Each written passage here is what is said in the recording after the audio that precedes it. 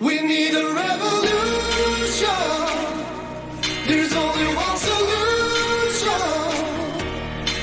I need somebody to show me the love. We need a revolution.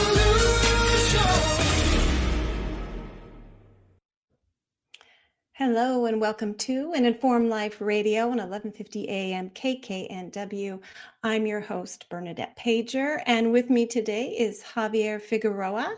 He joins us from Washington State, and I am streaming to you from Tennessee, Northeast Tennessee to be exact. And I want to thank the many members of Informed Choice Washington who make this broadcast possible, and also thank CHD TV and Children's Health Defense for also making this broadcast possible today and every week. This is such an important show, at least we feel, in order to try to bring really vital information in this age of continued censorship, of continued really alarming disinformation coming from official sources. It's more important than ever that we exercise our free speech rights and speak up. And I'm a little bit somber today. We've got 2 hours of radio. Our first hour, we're going to be bringing on a nurse. We'll be bringing her on in just a minute. But I want to let you know in our second hour, we are going to be paying a tribute to Robert LeMay, the state trooper. And we'll be rebroadcasting the interview we did with him on December 10th. Some of you may have heard that Robert LeMay recently passed away, and he was a courageous soul. And so our next hour will be devoted to him. So I hope you'll stay tuned for that next hour and also learn of ways that you can honor his life. I've got some information to pass on there. So I guess, with no further ado, let's just go ahead and bring on our guest. Her name is Laura Gabriel, and she is an RN with 15 years of diverse nursing experience. I'm going to have her come on. I believe we only get her audio today, but we'll have her come in and talk to us if she's Absolutely. Available. Is she available? Hi. Yay. Can you hear me? I'm here. I would love to be on camera with you all. I would love you. We'll have to have you on again. I'm sorry that we're having some technical issues and not able to bring your beautiful face to the viewers. But I'm glad we at least get your voice and insights and expertise. So Laura, welcome to the show. And could we start, rather than me rambling on about who you are and your history, could you just give us a little bit about your background? Sure. I've been a nurse since 1996.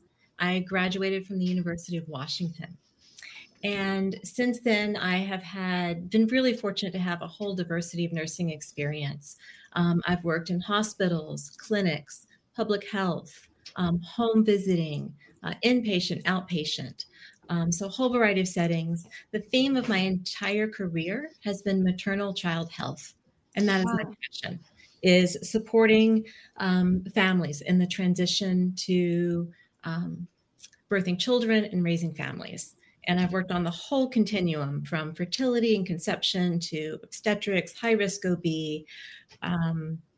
labor and delivery, pediatrics, neonatal, home visiting, just a whole lot of things. I have done also some pulmonary clinic. I worked for a famous pulmonologist.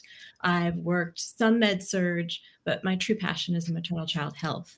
Okay. And a few years ago, I decided that because I'm such a big picture thinker and I wanted to do more with my nursing degree than just work in the home, at the bedside, I went back to school to get my doctorate of nursing practice, which has been a long-held dream of mine. That is fabulous. And can you tell us, what were you doing just before, COVID hit? What sort of nursing were you working in then? That's a great question. I was working at a large urban hospital in Western Washington.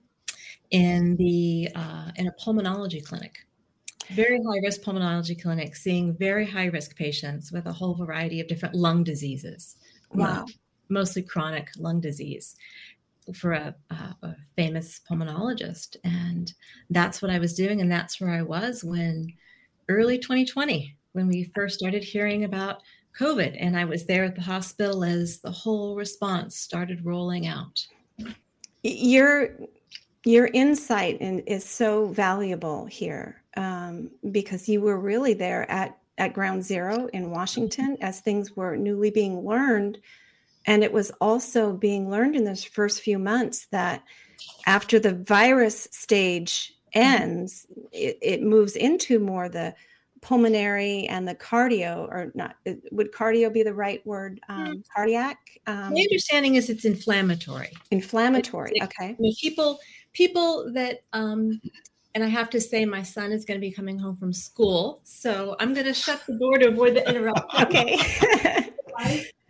Unplug your phones. He knows he knows I'm on. I'm okay. Okay. Sorry about that interruption. That's okay. Some people don't develop an inflammatory response.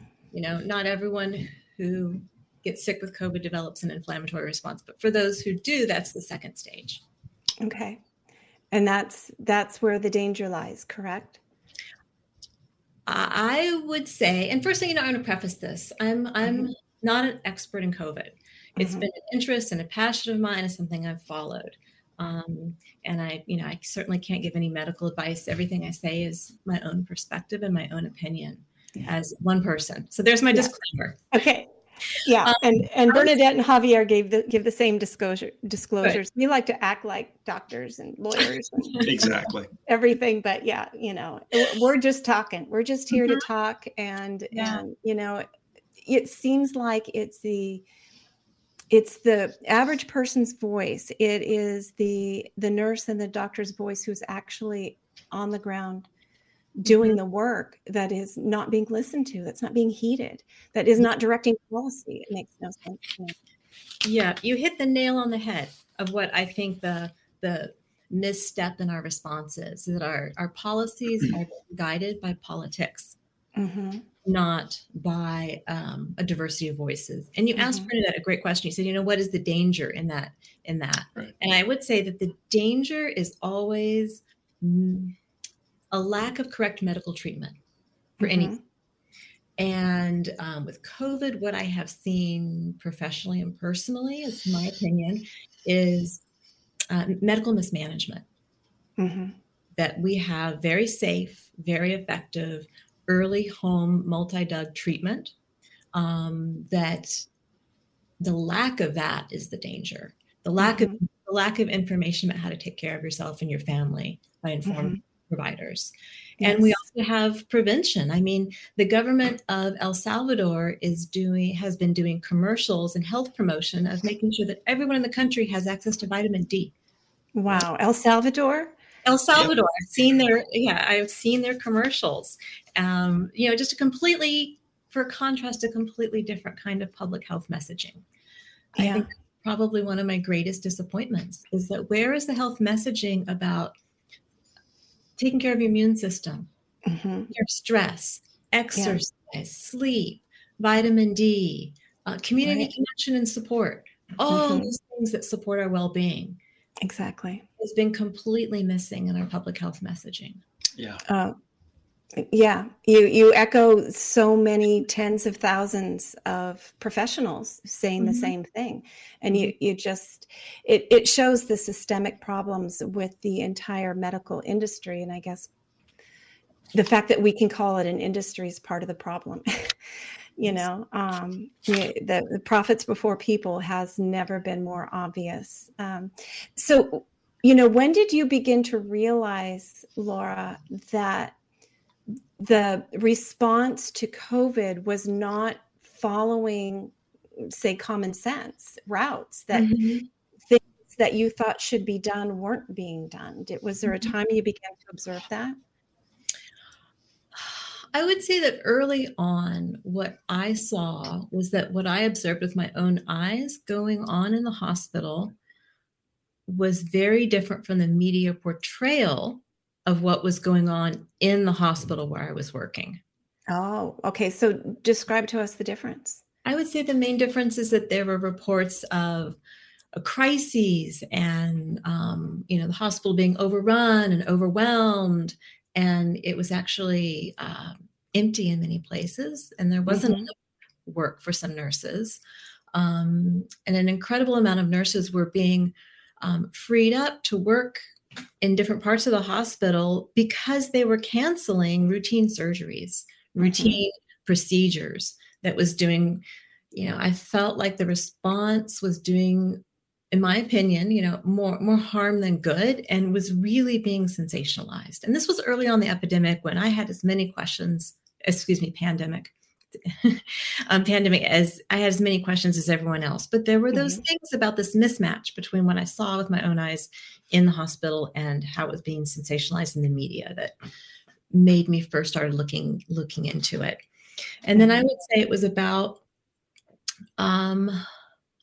it was a whole year later when I started learning about different kinds of early home treatment, other kinds of drugs that were being used, and wondering why we weren't talking about home treatment. What I saw was that people were being told, and we all know that, we've heard this, if you get a positive test, stay home until you can't breathe, and then go to the hospital. And then the doctors weren't doing anything for people. And then I slowly started to learn about all the things that people can do, both preventatively and early on in a diagnosis, to take care of their health. And I wasn't hearing that in the public health messaging. No, not at all. And I don't know when you became aware of the organization Informed Choice Washington, but back in August of 2020, we did petition the Washington State Board of Health, asking them to convene a committee of frontline practitioners, so that there would be this open forum to discuss the protocols that they were using, and then make that available to the public, so that not only could good information be shared, but then the public could have some hope that treatments are available. They said it was a great idea, but it wasn't in their wheelhouse, that the federal government should be doing it. But the federal government was actively suppressing these sort of conversations. Various branches of the government were threatening the licenses of doctors like the wonderful Dr. Brownstein, who dared to talk about his protocol and interview his recovered patients. So it went from just bungling to outright obvious attempts to prevent early treatments. And Javier, have you got any comments on that? It's just I'm still so stunned that it's so blatant, and yet it continues. I remember that early on, and I think I can corroborate. Well, I know I can corroborate some of Laura's. Dr. Gabriel's. I'm not a doctor. You have a PhD, right? No, I am in graduate school working toward a doctorate in nursing as a nurse practitioner, which is different from a PhD. So I'm still a graduate student. Well, congratulations, and my condolences as well. So I was noticing that as early as April 2020, I actually went over to Harborview and to Swedish to basically look up, because I was hearing all these reports of, it's inundated, we're flooded, the hospital's overwhelmed, and it was like a ghost town in both places. And Harborview is one of the trauma one units in the state of Washington. And Swedish, usually sees a lot of emergency cases. And I talked to the people that were there at the tents, and they said, no, we're not seeing that many people come in. And the waiting rooms were mostly empty. And that was the same April, May, June, July, just quiet. And again, most of the reports that we hear about hospitals being overrun and overwhelmed, well, of course, if you tell people that you can't work there anymore, and you discharge a good portion of your staff, and then you basically say, hey, we're going to assign 40% of our beds to COVID. You're going to take away any capacity for anything other than COVID. Yes. Yeah. I didn't understand why. I mean, you can cancel somebody's appointment fairly quickly. I mean, why they didn't wait to see a need before they canceled. They just anticipate. I mean, they decided before there were even a handful of cases to do such drastic measures, almost hoping. It's like they were hoping for cases. It just was, it made no sense to me. Mhm. Yeah. So there you are, you're working in a prestigious location for, I know, forgive me, was it a pulmonologist that you were working for, you said? Yes, at a large urban Western Washington. Yeah. Yeah. Can you kind of take us through a little bit what began to happen? Well, what happened was we were all the nurses took turns being furloughed, which means furlough is a word for go home without pay for a week or 2 weeks or more. So they canceled all kinds of procedures and clinics and surgeries, and all those nurses didn't have work. So during the height of this, we were on furlough. Mhm. And then what happened because of the mandatory furlough was the nurse, and I'm speaking from the nurse's perspective, is we were left, running clinics single-handedly and short-staffed.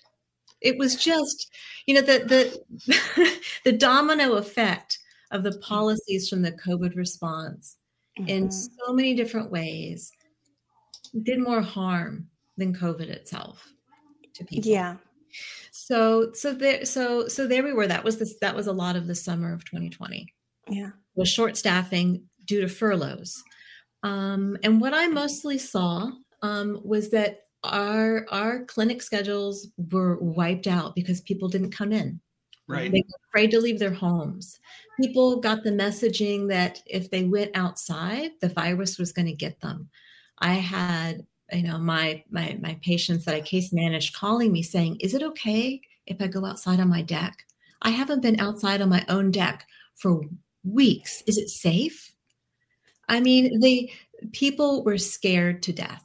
And because people were scared to death for their lives, Mhm. changed their lives radically. And people didn't come in for their appointments.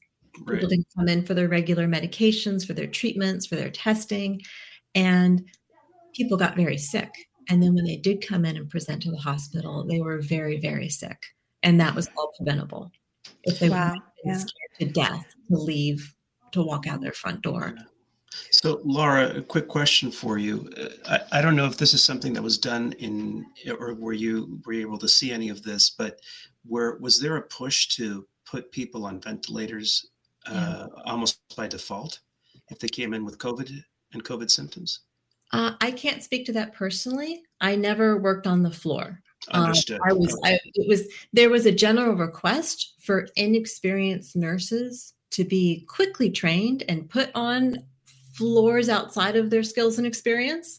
And not all nurses were comfortable doing that. That's shocking. Yeah. Yeah. Especially with something that is considered an ICU or a highly infectious agent. That is very, very shocking. Mm-hmm. Yeah. It's yeah. Go ahead, Bernadette. Well, I was just going to say it's equally shocking that I saw this bill drop in Washington. I need to go back and read it again.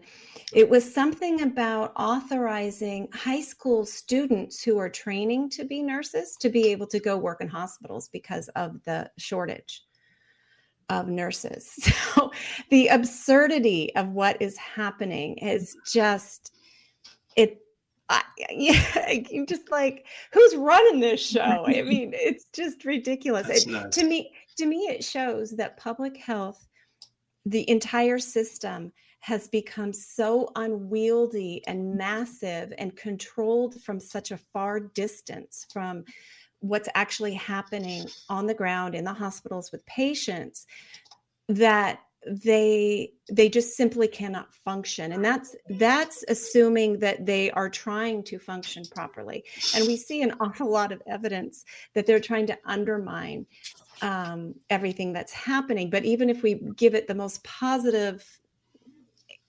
magical spin, dangerously incompetent and unable to react properly. The whole system absolutely needs to be revamped and decisions made on the local level. Laura, do you see that ever happening? Do you see that, all of these dictates that came down to hospitals kind of from above, from a policy level? Do you think that restructuring could happen to more empower those who work in healthcare to make these decisions? That is a great question. And I think that local control and more control by the people giving the bedside care would really change the system for the better. Right. Yeah. I know that a lot of hospitals, especially hospitals associated with universities, are very bureaucratic, and they tend to really reward compliance and they tend to really discourage innovative thinking and speaking out. They're it happens inevitably in organizations that very large, and they become very bureaucratic and very slow to respond and to change.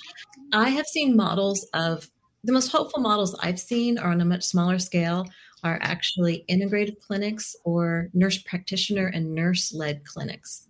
Yes. They have a more democratic, more shared model of decision-making, even shared decision-making with patients that are smaller and more responsive. And if those kind of clinics are allowed to flourish, then we can see better care. And I know because of the mandates, some of the nurse chat groups I'm on talk about, alternative clinics where people can get care, where there is medical freedom, where people don't have to take experimental injections to keep their jobs, and where there can be, nurse-led. Yeah. Well, that might be one of the silver linings of this COVID mess, is that this giant monster of a medical industry does fragment because of the response, and these new, smaller, more intimate, responsive clinics begin to emerge. I know they're emerging all over the United States, and it's being driven by this need for real healthcare, for that real patient nurse doctor relationship to be allowed to operate in the way it really should. So I'm very hopeful. Now, you and I met, Laura, because there was a Washington State Board of Health meeting where there was some confusion over what was on the agenda. And what it did, though, was sort of good. I don't like that there was misinterpretation and misunderstanding led to giant misinformation that was spread everywhere.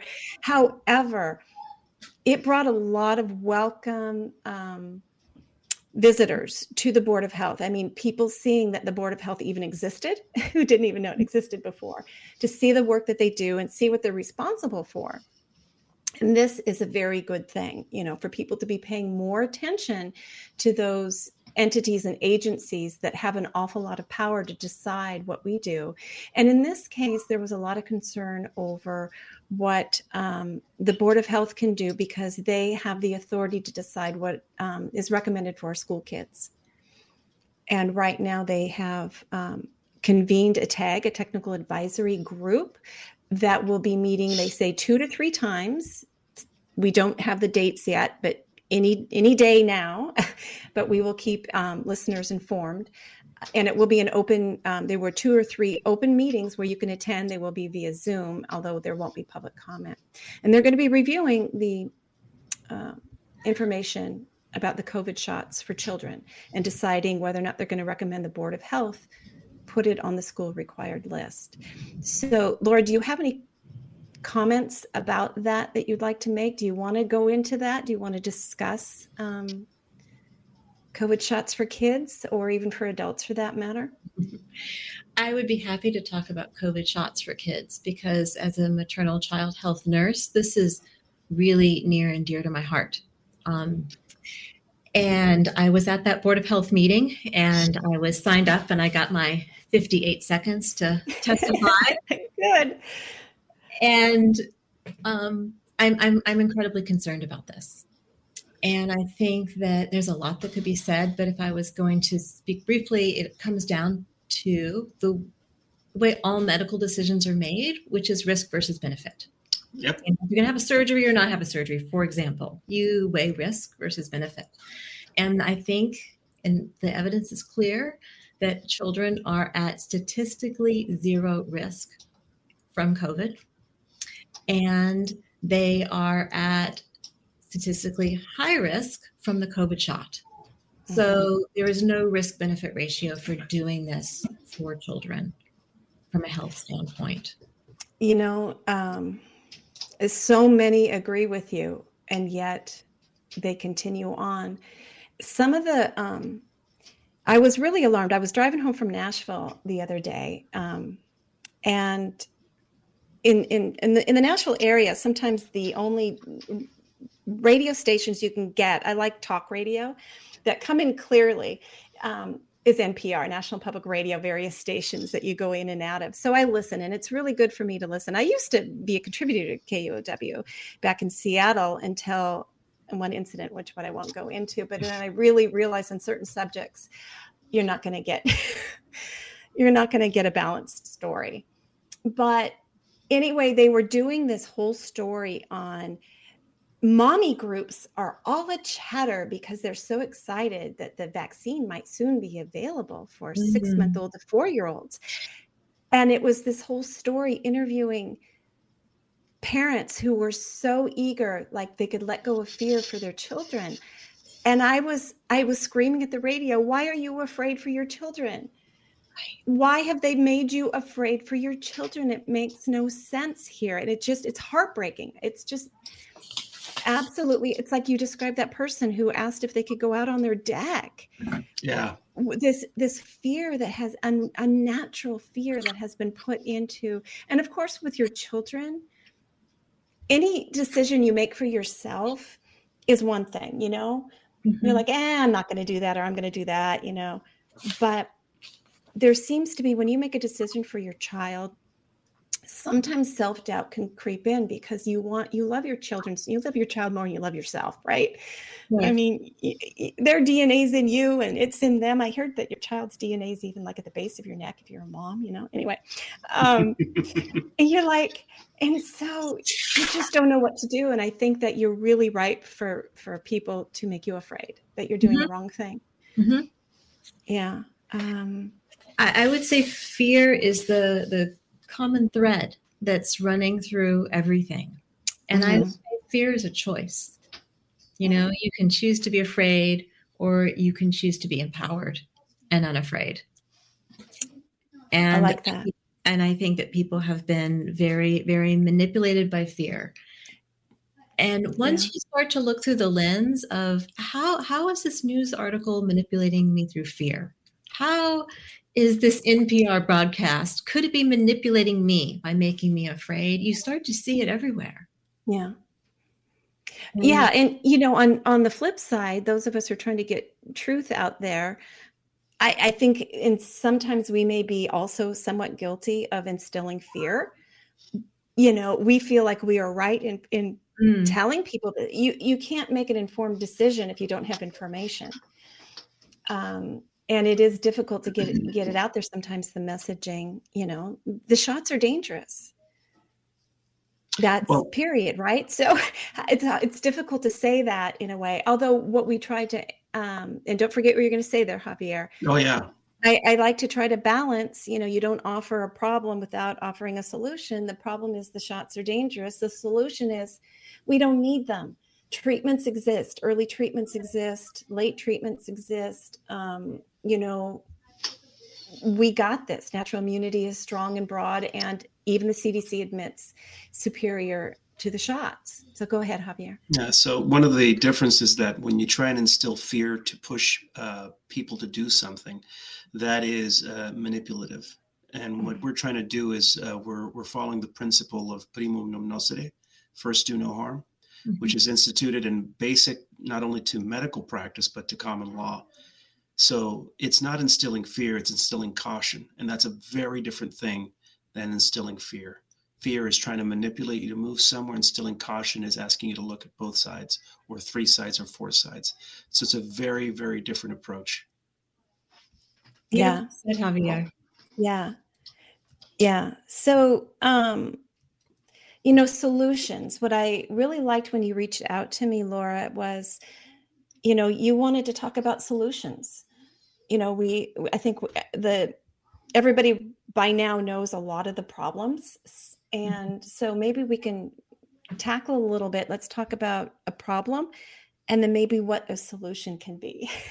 I would love to have that conversation. That's actually one of my favorite topics. I believe that there are at least 10 creative solutions for every problem.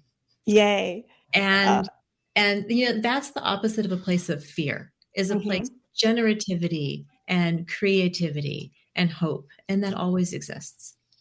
All righty. So where do you want to begin? Which fear should we start with? I'll let you lead on that, Bernadette. Well, I think uppermost in a lot of people's minds is the shots for children. Mm-hmm. So,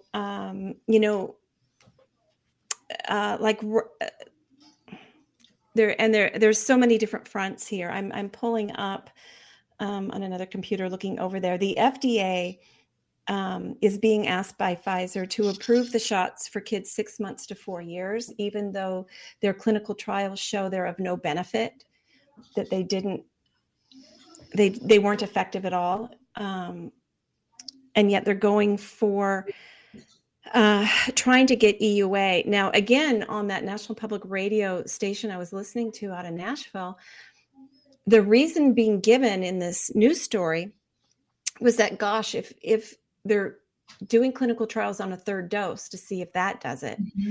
And so if parents start now on the first 2 doses, when they approve the third dose, they'll be ready to go. Yeah, that is nonsense. That was their reasoning. So sounds medically unethical. Yeah. Exactly. Unbelievable. So we're in agreement here. So the problem is,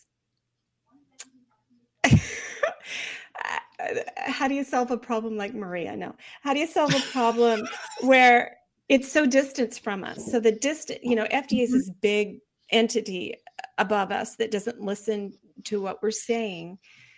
We need to find, obviously, there's campaigns to write to, in fact, if you go to the Informed Choice Washington website, the most recent posts that we reposted from Children's Health Defense by Toby Rogers, PhD, he gives you the email and mailing address of every single member of the VRBAC committee.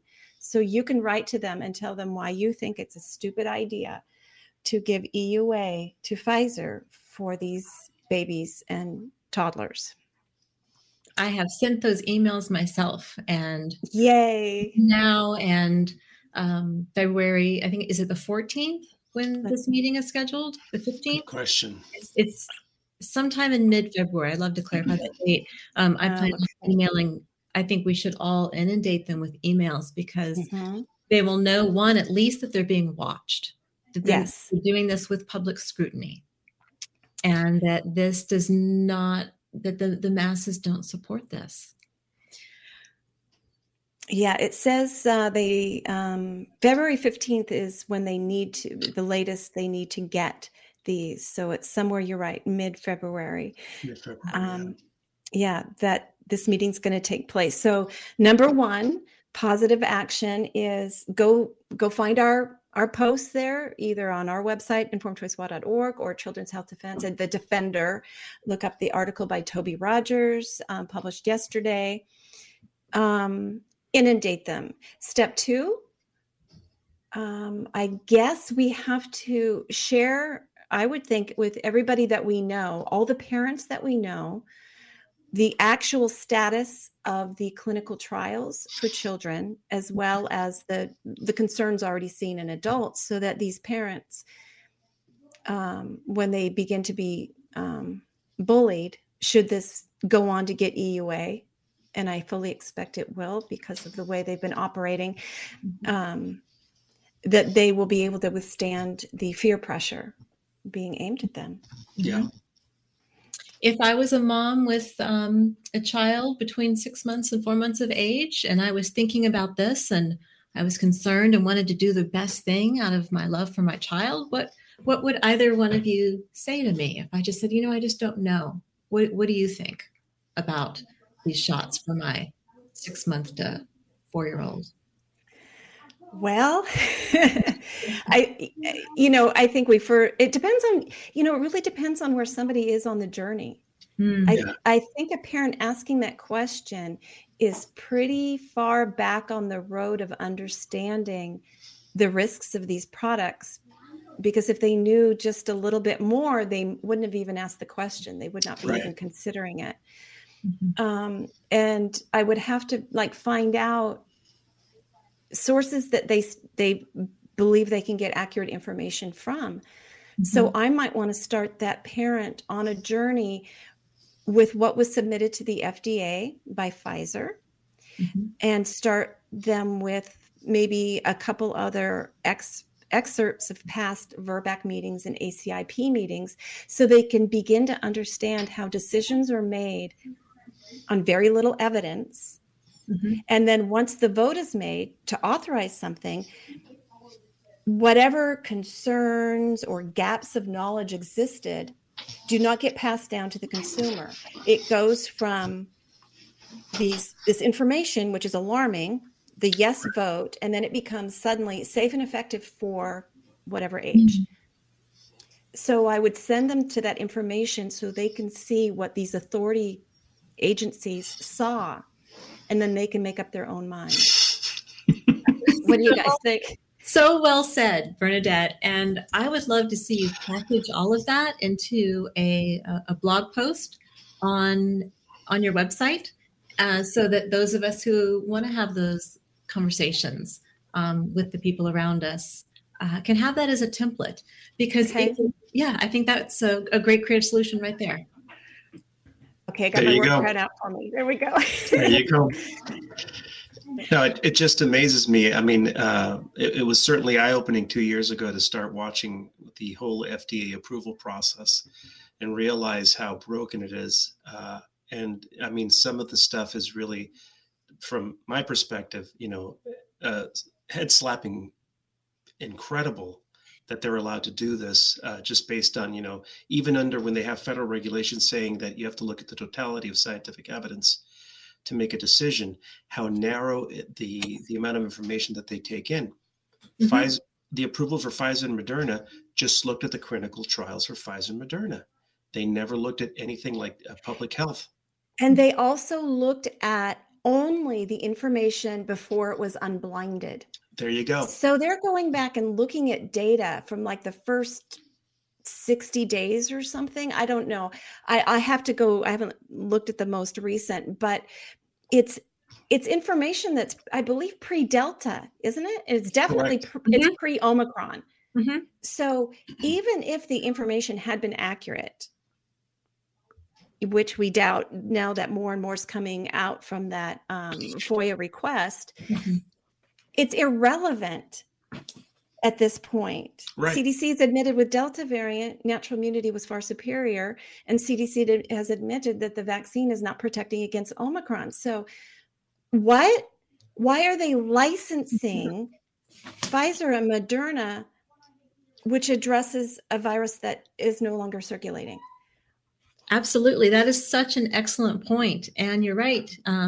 Multiple agencies are admitting that. In the recent days, there was an ACIP, the Advisory Committee for Immunization Practices, meeting to give a BLA, a full approval to Moderna.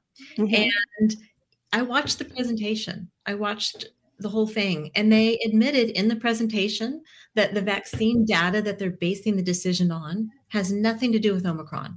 And the case of Omicron is a complete unknown, but yet they're pushing this through. It just, as a nurse, I've been in the healthcare field a long time, and this just doesn't make sense. It doesn't make sense.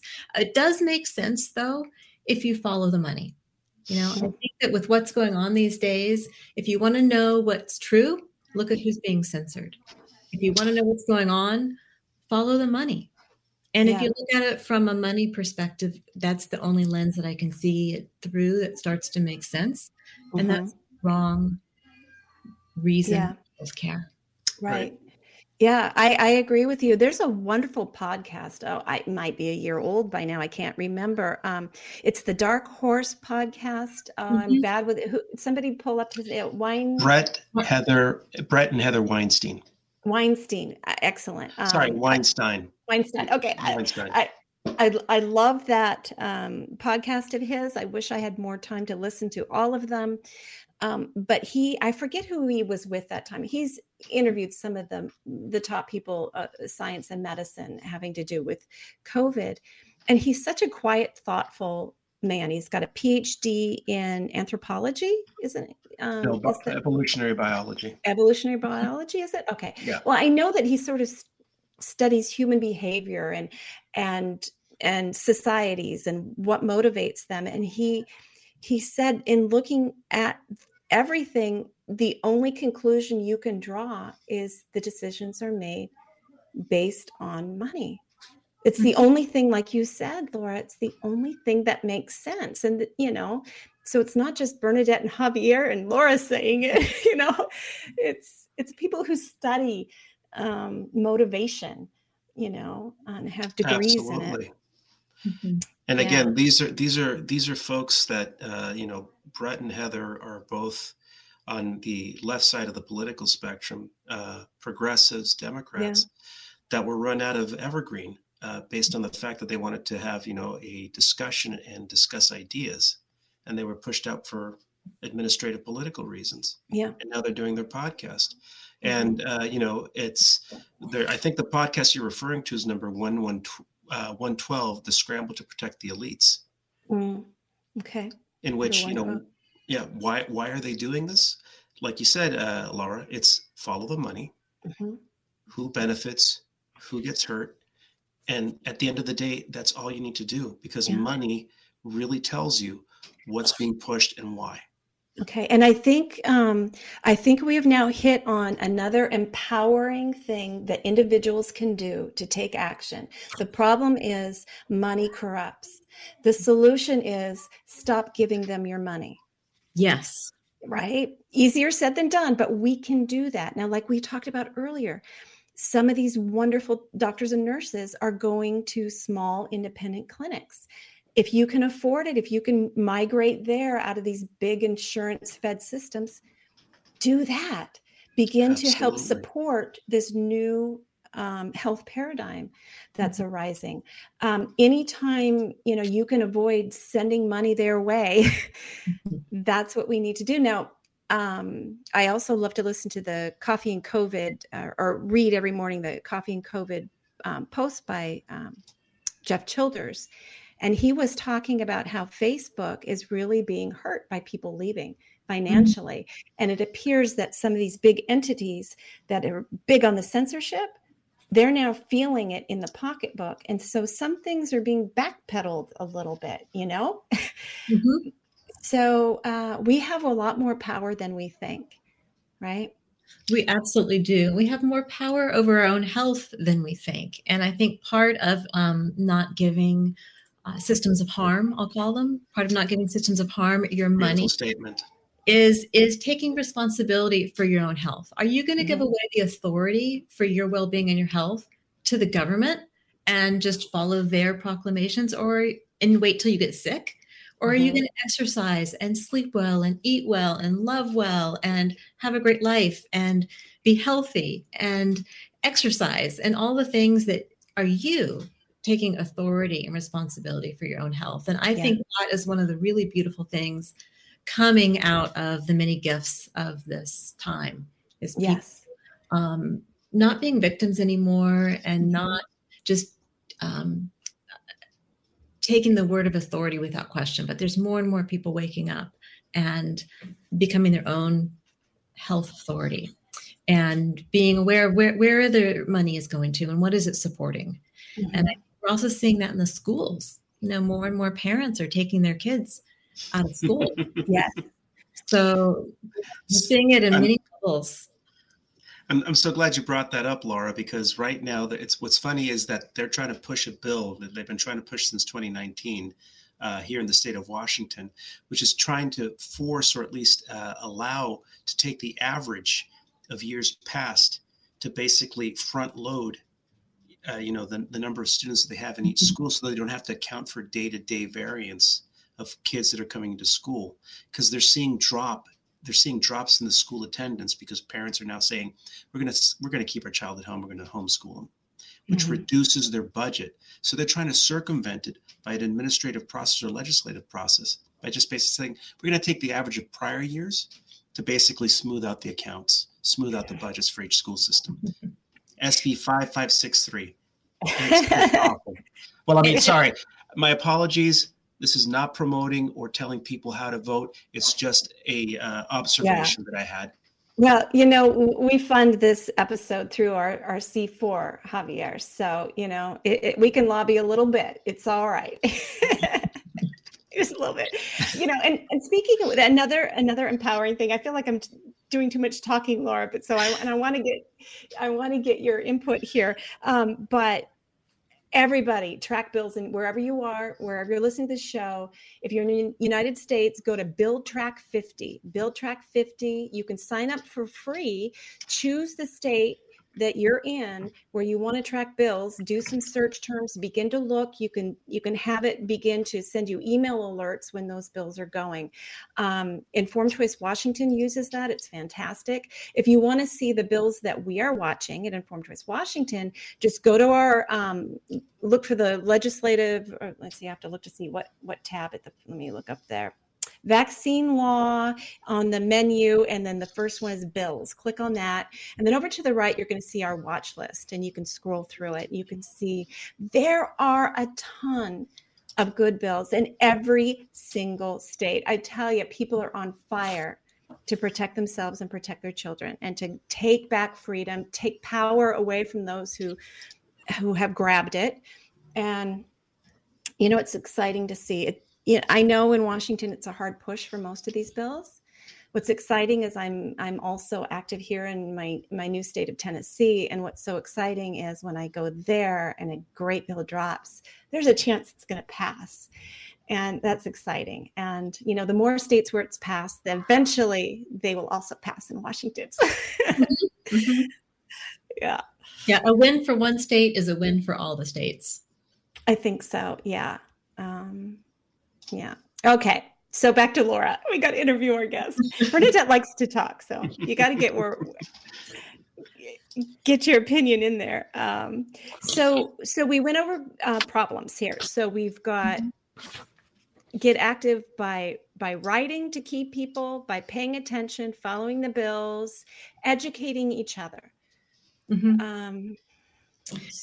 Go ahead. I have something I'd like to add that I wanted to make sure is included in this conversation. And that is, if one does have to go to the hospital for any reason, and I've been saying this for decades, but especially so now, always take an advocate with you.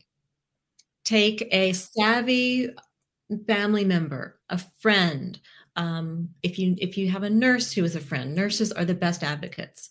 Take a health advocate with you to the hospital.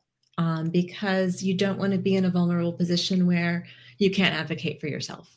And I have first-hand experience with a friend of mine that unfortunately died. The care and the amount of attention that was paid to patients, especially after surgery, was appalling. Yeah. Just appalling. And again, you had to be there watching people, and we had to take shifts because at the end, they might have killed him just by giving him the wrong medication. But we knew what needed to be done. And we were tracking it because the doctor told us, make sure that they do this, this, this, and this. And it was just, the level of care was unfortunately subpar. I'm so sorry to hear that. And that's unfortunately a common experience. One of the biggest causes of death, and I'm sorry, I don't have the exact statistic in my mind, but hospital errors, medication errors, are a huge, third or fourth. Leading cause of death. Leading cause of death. Mm-hmm. And if you need to have an advocate with you to help protect you from that. You really do. And pre-COVID, anytime a loved one was hospitalized, my family and I, we all took shifts, just like you said, Javier. We never let, you know, there were only 2 times when, like, my pop was in the hospital several years ago, that we left him alone. One time was for maybe 2 hours. And then one of my sisters walked into the hospital room. Pop was dangling from the bed, soaked in his own urine. He had sundowning, so they sometimes would have to strap his wrists and he was dangling by the wrist straps, and his alarm was going off and nobody was answering it.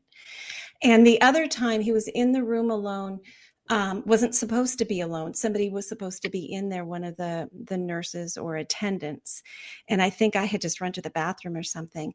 And within 3 minutes, the alarm went off and they had left him alone, and he got up and fell down and hit his head. So anyway, so, you know, not 1 second alone. One time when he was in there with a couple of people, and my sisters and I were down the hall, and we saw the nurse come out of the room and start walking toward us. And we said, "Who's in the room with him?" And she said, "Nobody." And we ran. We flat out ran. By the time we got to the room, threw open the door, he was halfway across the room, teetering. You know, he would have fallen. It's like, you're not supposed to. And it says everywhere, don't leave patient alone, right? Anyway, but Laura, what do you do now? We've only got 1 minute. When often they will not let you, if it's a COVID patient in the room. You know, that doesn't make sense to me, because hospital staff, even the janitors, they don PPE to go into the room, personal protective equipment. There is no reason why family members can't also put on the same PPE and go in the room. So I don't believe in the isolation. The main thing I want people to know is that every hospital has a patient bill of rights, which every patient deserves those bill of rights. And if you're having problems with your loved one, demand to see the patient bill of rights, go up the chain of command, and prepare. I think everyone should have a blanking on the name of the form, but like a sort of like a power of attorney, medical directives, a document of medical directives for if you have to go in the hospital with COVID or with anything. What are your directives signed by, and have someone in your family or a trusted friend be your power of attorney. Because you need those kind of legal documents to navigate the system successfully and advocate for your loved ones. That is in preparation. That's excellent advice. Thank you so much for that. Tell us again that every hospital has, what's the name of a patient bill of rights. Bill of rights. Okay. And is it usually posted on their website? It should be posted on the wall in the hospital, and it should be posted on their website. Okay. And these Bill of Rights are not suspended in times of emergency outbreaks, I would hope. That might be debatable, but they should not be. They should not be. Okay. Under the Universal Declaration of Human Rights, no. No. All right. Well, I hear the music. It means our time is up. So Laura Gabriel, registered nurse, awesome person. Thank you for coming on the show. Thank you for your activism and your voice. And thank you, Javier. You've been listening to An Informed Life Radio on 1150 AM KKNW. We'll be back in a few minutes, and we'll be replaying an episode with Robert LeMay.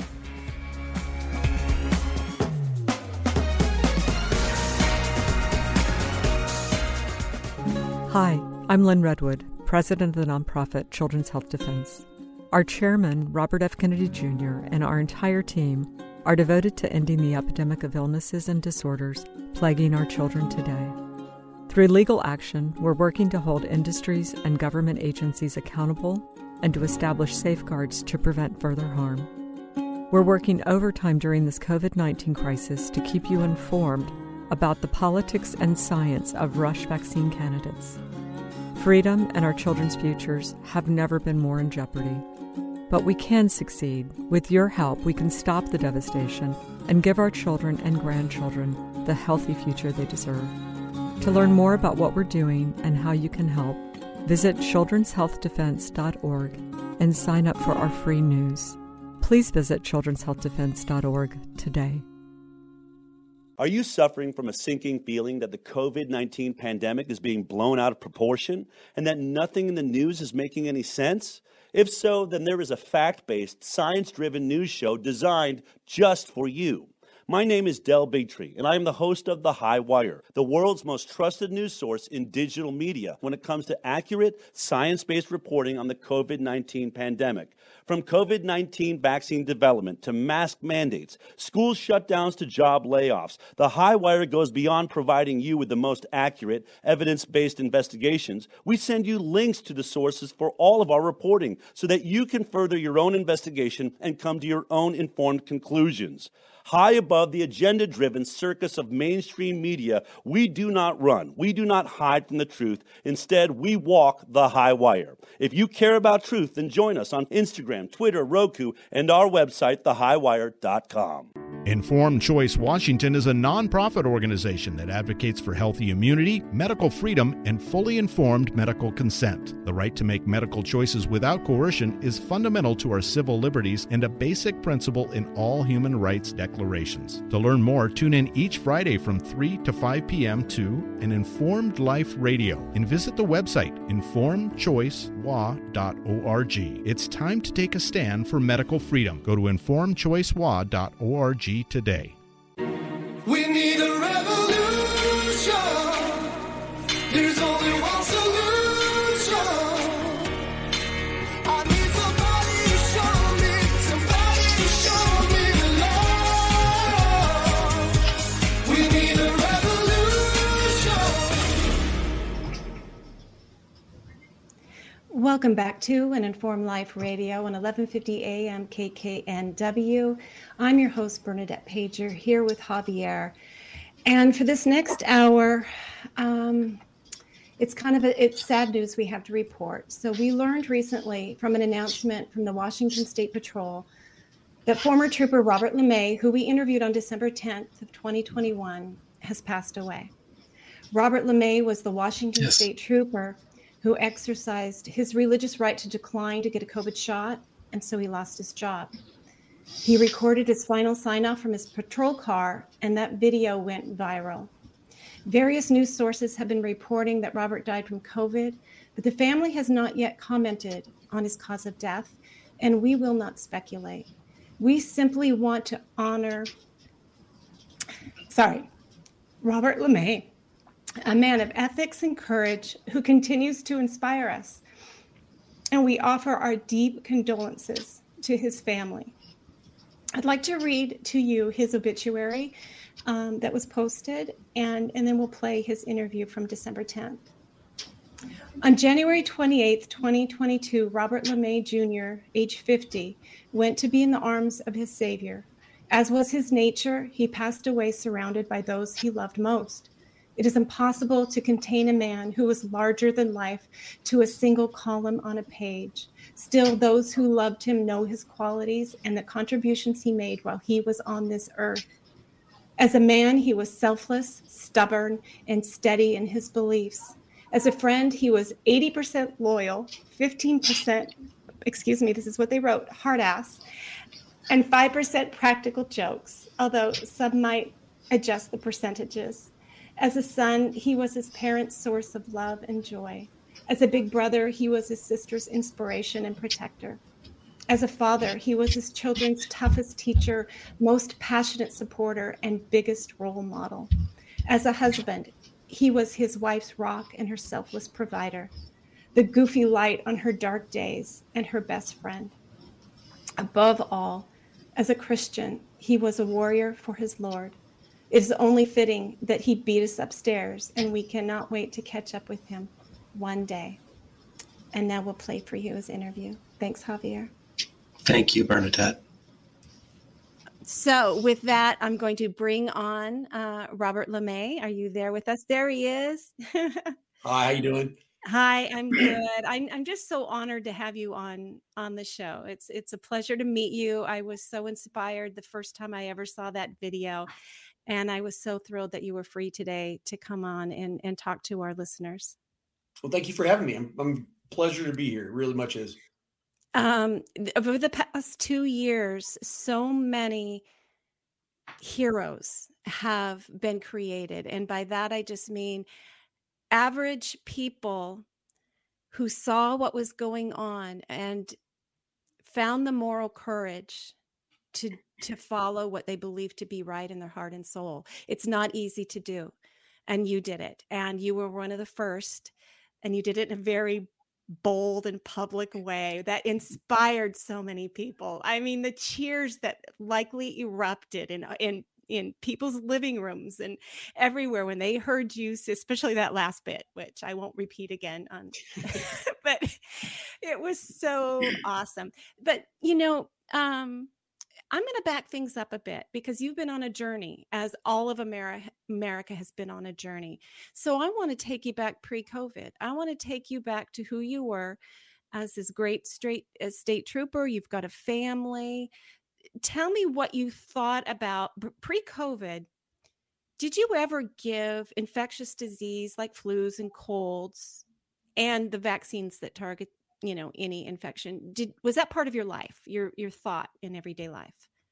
Well, I'll be honest with you, to a point it is. I mean, the line of work that we're in, we deal with a lot of bloodborne pathogens. So we were always taught about, PPE, protection. Prior to being a state trooper, I worked in nuclear power plants. So I was familiar with, things you can't see that can attack you.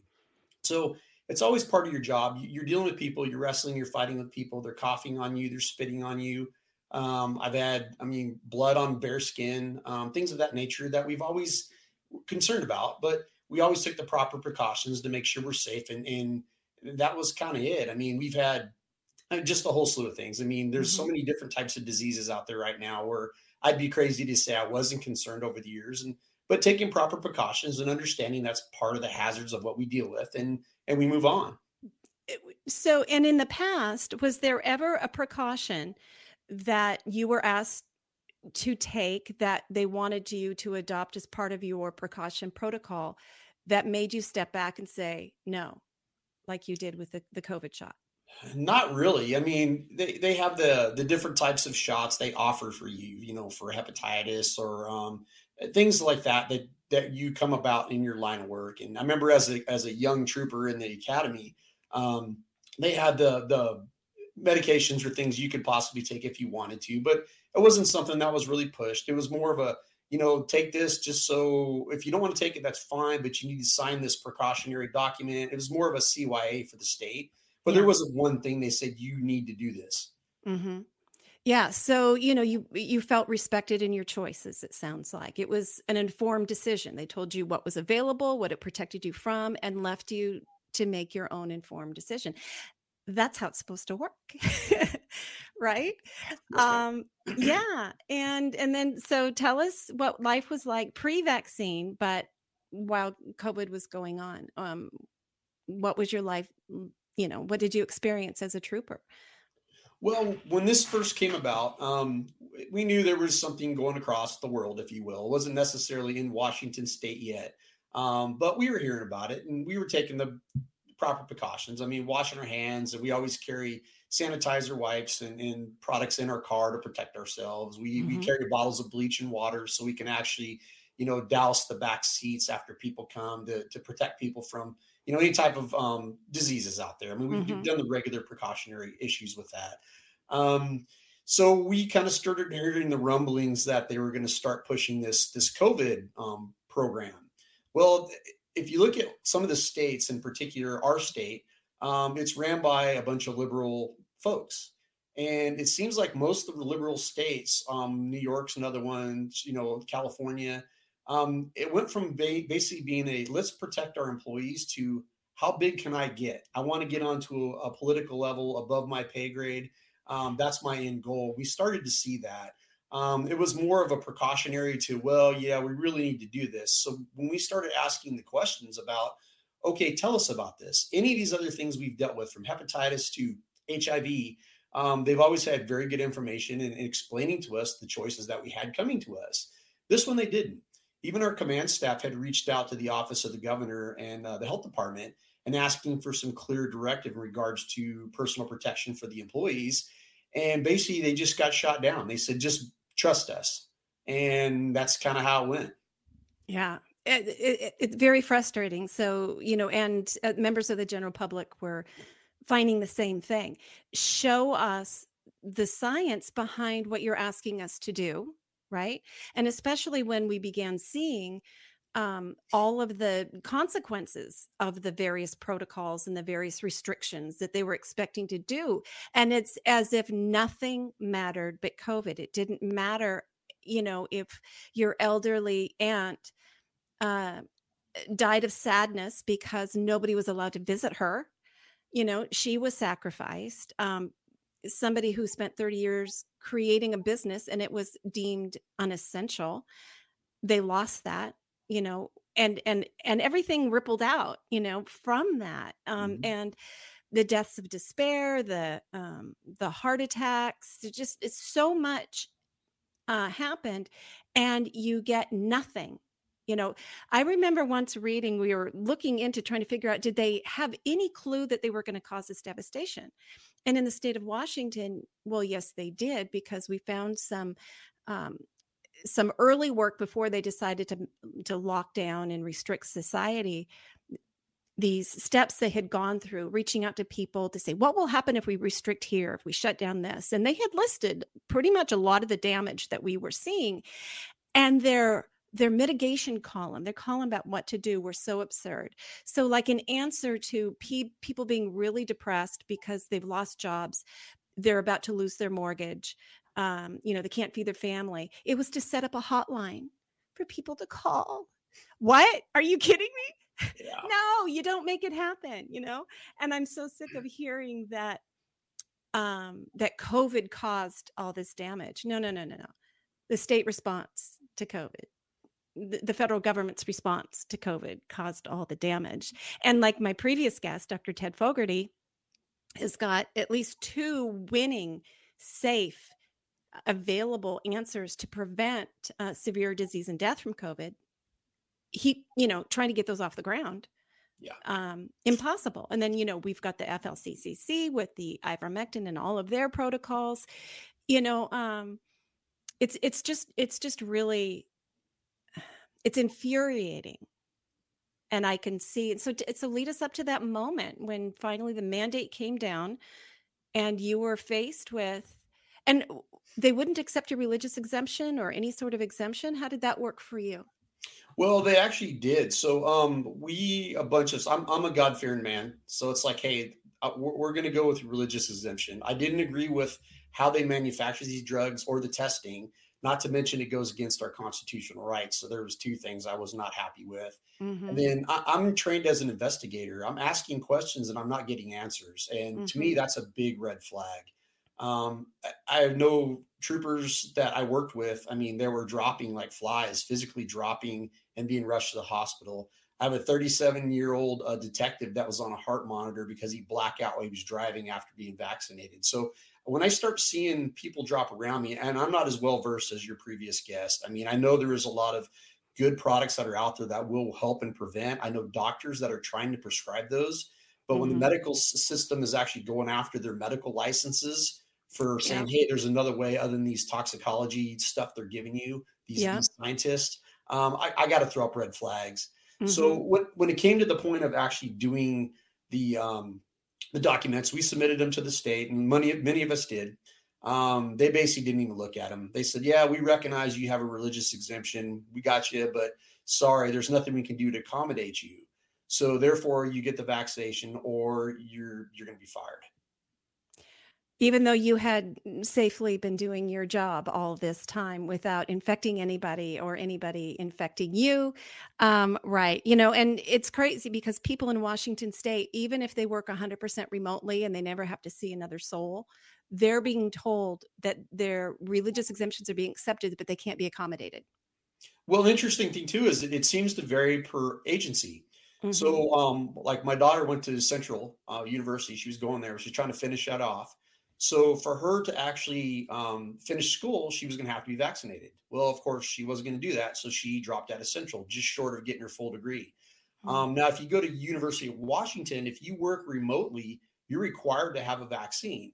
Washington State University does not require that. State agencies in regards to, what you can and what you can't do, some will say yes, some will say no. DOT is a great example of that. I mean, some people were allowed to stay, a lot of them weren't. So it boils down to, this really isn't a vaccine deal. It's a power thing. Oh, yeah. When you look at New York City, I mean, that mayor, he's out on the 1st of January and he's putting down a mandatory vaccine mandate. I mean, that's only for political reasons. Oh yeah. Let me share with you. Let me see if I can do this again. I'm again new at sharing screen here. Let's see. Chrome tab. Let me pick which one. I get this one here. Because you mentioned New York, and I just wanted, are you familiar with covidandcoffee.com? No, ma'am. Oh, I highly recommend. Jeff Childers is a brilliant attorney down in Florida. And every morning you wake up, you get this email, COVID and Coffee. And he goes through everything that's going on. And he's so funny and so sharp that this is today's that he goes to. I haven't had a chance to read today's, but I want to find, oops, that's not going on. I got to go to back here.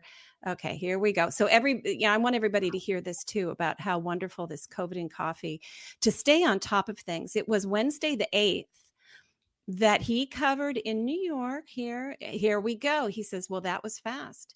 New York City Mayor Bill de Blasio's newly announced vaccine mandate on all private employers in New York City has already been enjoined. A Manhattan court yesterday entered an order temporarily stopping the mandate pending a hearing on the full injunction motion on December 14th. The attorney for the plaintiffs is Patricia Finn, an excellent attorney who's been fighting for people's rights for some time in New York. So it's so exciting to see that. Now, I know Patty Finn, she's awesome. I'm on her radio show on Monday sometimes. Excellent. And it's so exciting to see these wins happening. So that's in New York. And then we've got some big ones that are happening that are shutting down the orders coming from Biden through OSHA and through so many other. My heart breaks for employees who got the shot against their free will. And now it turns out that if they waited longer, they might have. But, some people couldn't. Some people couldn't wait longer. They felt they couldn't. That's why I admire your bravery, because you modeled it could be done. Well, but yeah, it's sad. I look at the friends around me, and again, I'm not as well versed as your previous person on here, but when I start looking at people around me, and every time I do a speaking engagement, I have people come up and tell me more about the side effects. I mean, we have a friend of ours. She's on a 14-day menstrual cycle. She's got hot spots across her face. And I mentioned it at one rally. I had 3 other ladies come up and tell me the same thing. We've had guys with part of their faces are paralyzed, part of their bodies are paralyzed. These are all side effects. So when you start looking at the COVID disease, if you will, the side effects are pretty light compared to the side effects with the treatment. I was just informed today of a friend of ours actually is in the hospital, and they did the old, let's give them the medications, let's put them on the tube. And as of today, they're supposed to be pulling her off, and they don't expect her to live. She was only on there for a week. So it's disgusting when I hear these friends and family members that go have COVID. They do, XYZ medications that are actually healthy for them, and they live through this. And then they do what the doctors are telling them to do, and they die in hospitals. Oh, so the person who's going to be taken off the vent had 2 shots and then got COVID anyway?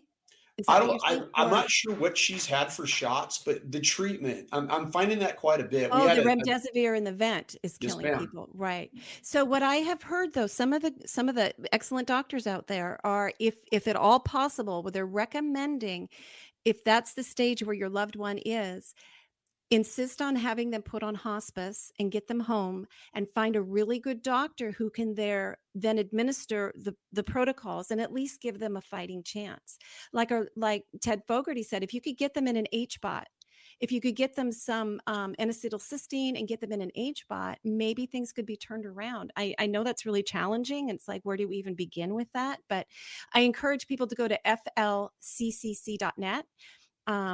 I believe that might have been where I was first hearing that recommendation, that you get your loved one home on hospice, so then they can have some support and find a good doctor. And I do recommend people find a doctor now before you're sick, before a loved one is sick. Right? So you're prepared to keep yourself out of the hospital. And if somebody gets severe, you can have the treatment at home. Yeah, But I mean, be careful about that. We have doctors, physicians that are actually doing the right thing, mhm. and the hospitals are actually trying to go off their medical licenses. I've heard Oh, that quite yeah. a bit from doctors as well as nurse Yeah. practitioners. Right, exactly. And that's I wanted to share that with you too. Let me see. I'm going to do this again. Share and share, and then I'm going to go to a Chrome tab. I'm getting there. Here we go. So I've got some posts I'm bringing you to informedchoicewa.org website, where we give you some action steps you can take. It's going to take each and every one of us standing up. It's going to Yes. take a whole lot of just saying no, absolutely, to it. But I wanted to bring on, is this the one I have here? Oh shoot, I don't have it on the tab there, but you can see, oh, here's one. This is a separate issue, but with nobody really giving any permission, avoiding the legislature, the state of Washington, the Department of Health began a Washington Verify, basically a COVID-19 vaccine pass system. They claim, oh, it's not mandatory. Well, you don't have to make the pass mandatory. You just make the pass available, and then private employers make it mandatory, or private businesses make it mandatory to get in. And then the states, got the system all set up for you to use. And what's even more alarming than that they went ahead and did this, is the fact that they are working very closely, as are other states who are doing it, with this group called MITRE. You'll have to go back and read the article. We basically have a entity with global ties setting up all the states with systems that are so similar, they're going to be able to talk, and you're going to be able to have a global record. Yes. Of what's going on. I thought I had bookmarked, and I'm not seeing it. I'll have to, but I've got the copies of the letters that are going out from the Washington State Department of Health, and this is happening in every state, even the beautiful state of Tennessee, where I am now, which is relatively free. The Department of Health is absolutely captured. Letters are going out threatening the doctors. If you dare give informed consent, they're saying if you give misinformation, you're licensed on. Well, define misinformation. Ivermectin works. Here's 100 studies that shows it works. Here's all the countries that are actually giving it to their citizens in their COVID care kits. It works. What's misinformation? Over 900,000 reports of injury reported to the vaccine adverse event reporting system. That's not misinformation. Blood clots, the CDC admits to blood clots and myocarditis and Guillain-Barré syndrome, the paralysis, right? They admit to all that. What is the information you're talking about? The bullying that's happening. But we need doctors to unite. We need all of them to say, I don't care. Take my license. I took an oath, right? Doctors took an oath, a Hippocratic oath, to first do no harm and to put their patient first. Yes. You took an oath to uphold the Washington State and the U.S. Constitution as a U.S. trooper, didn't you? Yes, ma'am, I did. Yeah. And you honored it. You honored it on that day when you said goodbye, Are you the trooper whose wife works in dispatch? Are you the one? Because somebody quit and their wife was the dispatch person. No, man, that was a sergeant in Vancouver. His wife was actually the one that signed him off for the last time. That's the one I'm remembering. Yeah. Wow. Good man. I worked with him quite a bit. I'm a drug recognitions expert. So him and I worked together over the years. Good man. Mm-hmm. It's the hardening part is that you see these families that this agency and this governor has destroyed. And it's not like we're investigators. We ask questions. I mean, I can sit up late at night and I can read about or listen to commercials about some type of medication and all the side effects. I mean, but when I start asking questions about a medication, you're telling me I have to take or I'm going to get fired, and you can't answer me. They're just shut up and take it. I mean, sorry, that doesn't go well with me. So that was my whole purpose of this. I mean, we didn't plan to sign off like we did. That was very much a God thing in regards to what's happening. And even now, I mean, I'm reaching around the world. I've talked to people in Russia, Ukraine, Australia. I'm a simple guy Facebook, I did Facebook just to keep track of my family from Texas. I wasn't on Twitter or anything else. And now it's like I'm trending, whatever trending is. I had to figure out what viral was because I didn't know what that was all about either. But the whole point of this though is there's a lot of pissed off people in the country, in this state, and in the world, and we have to stand up for this. I mean, it's your body. You need to make that choice and that decision in regards to what happens to it. And they're not allowing you to do that. They're forcing you to take things that you know nothing about, just blindly take them.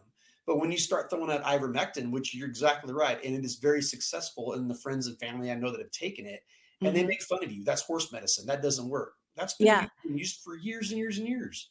Well, yeah. And, in fact, I recently spoke to I was invited to speak to a public health graduate student class. And, these are young people, early 20s, who've been through the whole medical care system. They're working on their PhDs. They've got masters. And one of these students asked me something to the effect of, well, since ivermectin until now has only been studied as a veterinary medicine, and maybe there's just a couple of clinical trials going on with COVID, and I don't remember where she was going with that point. But I said, well, I'm very sorry. You've been listening to misinformation. And I was able to pull up for her. I said it was invented for human use. It won the Nobel Prize for saving human lives.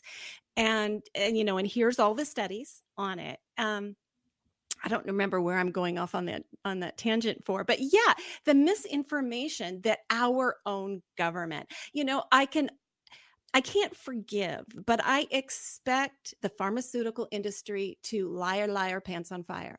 Yes. They have a criminal history of killing people and trying to cover it up.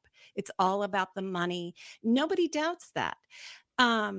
They've somehow figured out how to brainwash the world that if it starts with a V, if it's a vaccine, that somehow, and one of our wonderful people, I think it is Carl Kanthak, a couple of years ago when we were fighting legislation about the MMR, what did he say? Now, I'm not going to get it right. Carl, if you're listening, I apologize, but it's something like, they just don't have their little angels and good fairies in a separate part of the company working on vaccines. The demons are over there making the stuff that might harm you, but only the angels are making the vaccine. It's the same dang companies, right? Yes. That have, I expect them to try to screw me. So I have to do my medical due diligence. It's medical due diligence. It's buyer beware. It's consumer protection. All of that applies to vaccines. Well, it's to anything. But right. I mean, when you go shopping, you look at the contents in the box or in the soda can or whatever. That's the thing. And part of my job in the State Patrol, working as a drug recognitions expert, I learned about pharmaceuticals. I learned about side effects. I learned about, if you take this drug, you're going to have to take 3 others so you can actually poop right and actually sleep. And it goes on and on. And they'll push the cannabis thing in this state as the new snake oil, as the greatest thing since sliced bread. Well, now you're getting people addicted to that. So it is. You really have to have buyer beware. You have to educate yourself. And you look at 100 years ago, the homeopathic things that we did. I mean, we ate foods that actually were good for our gut. Fermented foods. I mean, apple cider vinegar. I mean, I still drink a shot of that once in a while. Those are things that are actually good for you. They've been around for a while, but people think it's hocus pocus. Well, people think it's hocus pocus because it's been marketed by those who don't want cheap medicine. If medicine was to become the norm of your food, or your food to be the norm of your medicine, and vitamin C and vitamin D and N-acetylcysteine or, spirulina, if people knew, they wouldn't have $1 trillion vaccine programs to ram down your throat and all the medications you need for the injury leading up to it. I mean, it's a vicious cycle. Yes. But my point was, I expect them to do me harm. What I really angry at is my taxpayer-funded public health system that should be standing between me and the pharmaceutical industry, but instead they represent the pharmaceutical industry. They've got contracts. People are tired of me talking about AIM, though, the Association of Immunization Managers. The head of every single immunization department in every single state belongs to this collaboration with the pharmaceutical industry. And I encourage whatever state you're in, find out when they have Department of Health meetings, if they have vaccine advisory meetings, those sort of things, attend them, and you will be absolutely shocked at what you hear, because they are just figuring out. It's like, oh, CDC sent us $1 million. We can buy billboards and radio ads. And, let's put out this campaign to help people who are hesitant, and meanwhile, over here, I'm looking at the levels of VAERS data, and I'm getting phone calls from people whose mother just died after the second jab, and Yes. and people with ongoing health issues that are just so afraid.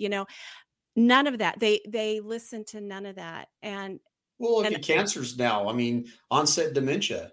Yeah. And I work a lot with mental health, and I start looking at the side effects and these triggers. I mean, one of the studies I was reading is most people actually suffer from some sort of schizophrenia. It's just not come to light yet. So usually a trigger is what causes that. It can be something traumatic. It could be drugs. It could be this vaccine. So you're starting to have these different types of medical conditions that they have no idea of what's causing. Well, it's the vaccine. And as a governor, as somebody that actually represents the people, the best thing they could do is take the information in and say, look, this is the good part of it. This is the bad part of it. If you wish to go forth with this and have these vaccines, that's on you. Here's your research. This is the facts of what's going on. But to take blood money from this, because I know they all are, is just disgusting. Well, and now the schools are taking it now too. So some of these big CARES Act, I can't remember the names of all the things that they're just out there printing money and distributing it. Some school districts are getting $100 million, $1 billion, pumped into in the really large school systems, but they have to play by the rules. They have to every 6 months report to the CDC to say that, oh yeah, they're going to be doing this, that, and the other. And yeah, money is just being pumped into it. So that is why we truly, pre-COVID, where's my hat? I can't reach it from here. I've got a hat that says it's separate pharma and state. Yes. Our government and our public health agencies have proven themselves absolutely untrustworthy when it comes to vaccines. They need to get out of the pharmaceutical business completely. Vaccines need to go back to being just a pharmaceutical that's on the shelf that individuals can choose or not choose after being given enough information to give either fully informed consent or fully informed decline or declination. There's no easy way to say that. But what I do, Bernadette, I am fully informed dissent, fully informed dissenter, because when you dissent, it's not just that you are saying no. I don't know if I can say this on CHD, but I am. I say hell no. There you go. I dissent and I oppose the policy, actively oppose the policy. Yes. So we have to extricate. They shouldn't be prescribing these drugs at all. It's absurd what they're doing to us. Our taxpayer dollars should not go to marketing these products. It's a personal decision. And the lies, I mean, I don't know how really they get away with it, where, they're telling the little things that go out on social media saying the vaccines are safe and effective. What world do they live in? It's propaganda. And that's the thing, but shame on us too. I mean, before we go out to a doctor's office, and I do this all the time, we rarely go to the doctors. We're very, very healthy people. Yeah. But when they start pushing medications, it's like, okay, what about this side effect? What about that? And they kind of look at me puzzled. And it's like, I research this stuff. This is what I do for my job. Yeah. So we all need to take that time and that caution. When you take something and you consume something, actually read what's in it, what the side effects are. And if people aren't willing to ask you and answer those properly, your questions, then I'd take a wide berth. Right. Well, there's a couple of things that you hit on that are so important. Is a lot of people, even in the medical field, don't understand what they're dispensing. And I'll give you an example. Is a couple of years ago, when our pop was still with us, he was in the hospital and he had some dementia, and he would get violent in the hospital. And so they were trying to calm him down enough that we could move him to assisted living. They put him on a medication and then another medication. And then I got a phone call, and in them briefing me on how he was doing that day, they said he was having difficulty swallowing. And I said, well, that's new. He's a good eater. He says, well, he's not eating. He's having trouble swallowing. So I knew he had just told me there was a new medication, this nurse did. So I looked it up. In fact, the last 3 drugs that they had given him all had as a side effect difficulty swallowing.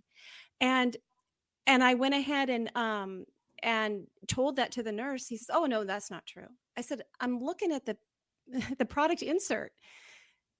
They had no idea that they were giving him 3 medications that would shut him down. And it's just tragic that they don't know what they're dispensing, and kind of back to this, the way I kind of describe it now, the people working in public health are not bad people. I really want to make that clear. There are some really good people working in public health, but they're working in an absolutely captured system.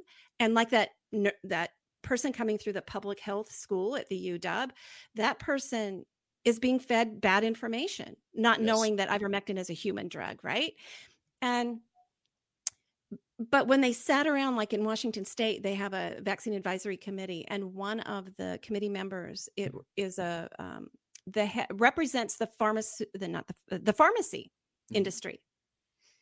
All she does is make money buying and selling vaccines and other drugs. When they do their conflict of interest statement at the beginning of the meeting, she never raises her hand. A pharmacist. Do you have any conflicts of interest with this? No raising the hand. I've let him have it a few times. Well, it's true though. It's so true. I mean, even in my line of work, when I go to the hospital, I mean, I'll investigate bad wrecks, and I'll ask them, what are you guys giving them right now? And they kind of look at me, or I'll say, hey, this person's on methamphetamines. I said, you need to really watch what you're doing, or they're on an opiate.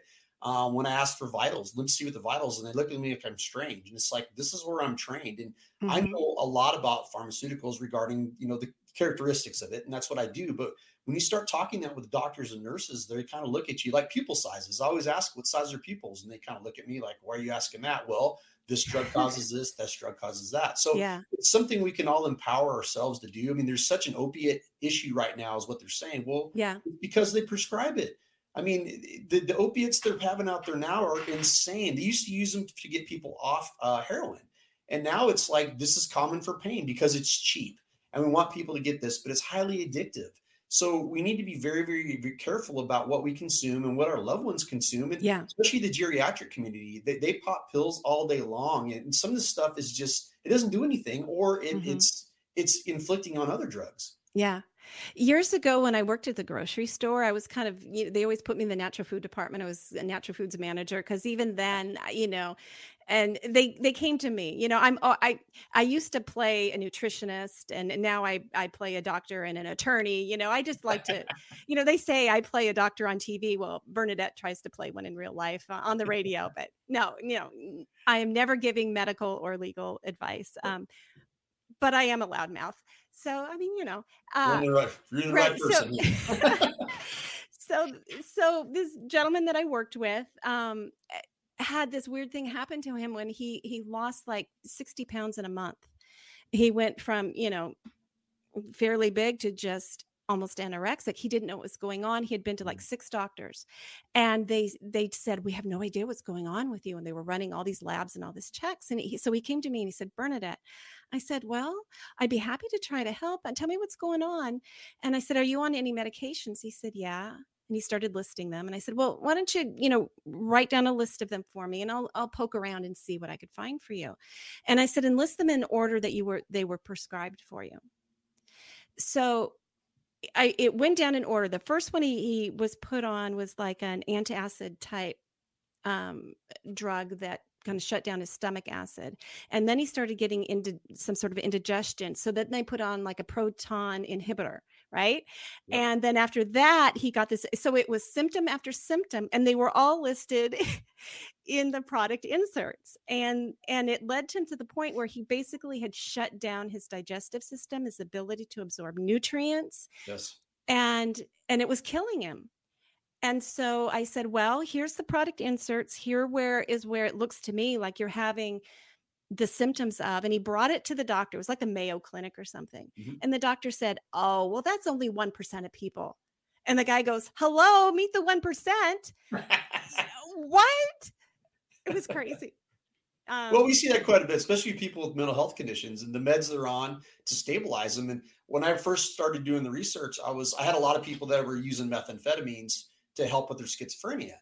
And I talked to a couple of doctors about, oh, that's not possible. I said, it is possible. It's the same as using, Ritalin or Adderall, whatever it is for people that have ADHD. I said, it works. They take a little hit of it and they can function. They're within the normal zone. Well, next thing you know, there's papers being published on this saying, well, yeah, this does work. So you're right. They get so pigeonholed in regards to what their brochure says or what their salesman says. But they really don't take the time, and nothing against them. I know they're busy, but there's a reason why your doctor does not give you directives on how do you consume your pharmaceuticals. It's actually the pharmacist. There's a reason for that. So it throws up another red flag with me. And again, in Washington, they're saying, listen to your doctors, listen to your doctors. Well, when you got your doctors scared already of losing their medical license and they only know what they're supposed to prescribe now, I don't have a lot of faith in them, to be honest with you.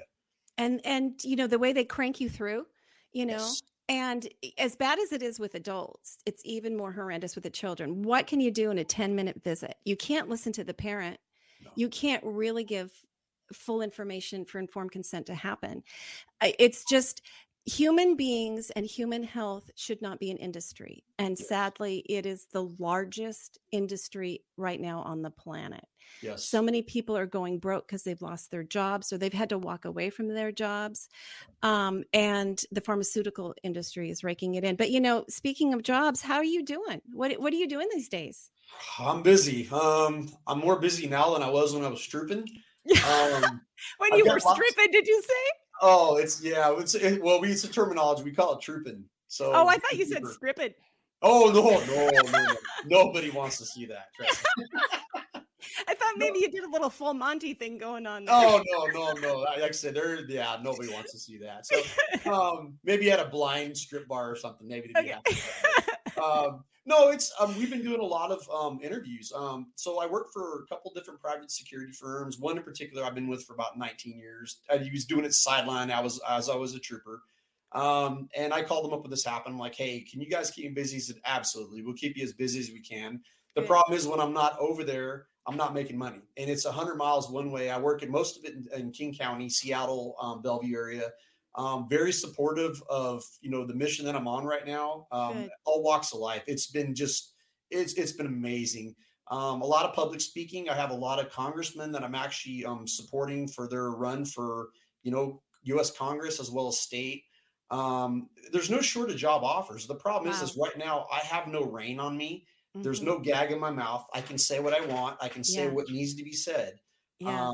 And once I go off to a certain entity out of respect, I need to kind of watch what I say regarding their system. So right now I'm in a good spot. The good Lord's taking care of us. Tons of support. I'm getting interviews like this. I mean, I had one this morning. I've had a couple yesterday. I'm doing personal appearances. It goes on and on and on. So it's important though. I mean, just like what you're doing, it is so important. We have to take back our lives. We have to take back our communities. And this is where it starts. Yeah, it really does. And it can be really scary. You think your life is going to be a certain way, like when I left Washington State, I figured the house we were in is the house we're going to retire in. This was going to be my life. And when you think about making a massive change, it can be really scary. But then once you begin to go on this new journey that you didn't expect to happen, it can be so exciting. And you have experiences that you never would have otherwise. And what you said kind of reminds me of I was in Nashville last week and Dale Bigtree was there and gave this amazing inspirational talk to a whole group of people. And he said something like, as he's going along in this, at times overwhelming, sometimes scary journey, that he's on with people looking to him. He doesn't always know where he's going to go. But when he kind of let go of thinking he has to have all the answers, that he has to, be the one to make it happen and to fix everything, when he trusted that he was just a vessel serving God, serving a mission, And if he just put one foot forward, God would put a step underneath of him, so he'd have something to step on, right? Yes. It's a matter, and I'm putting that in religious terms. And we all, no matter where you are, what your religion or even non-religion, I know atheists who nevertheless believe in the power of life and that all things are connected and that you can have that energetic connection. All faiths, all religions lead you to that place of, if you honor what you know in your heart to be true, and you just trust that going down that road, you're going to be okay. Yep. It works out, right? That said, we need to stay together, stick together as a community, because there are people for whom there isn't that easy next job. Yes. Yes. And they're giving up a life dream because of this or that. So look around. I'm always encouraging everybody, look around in your community to see if you're in a position to help, how you can help.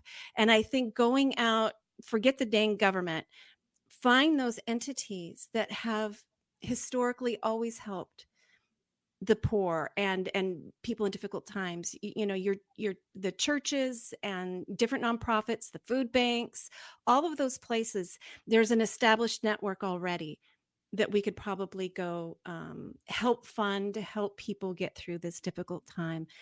Well, and you got to look at too, is you have to put yourself aside.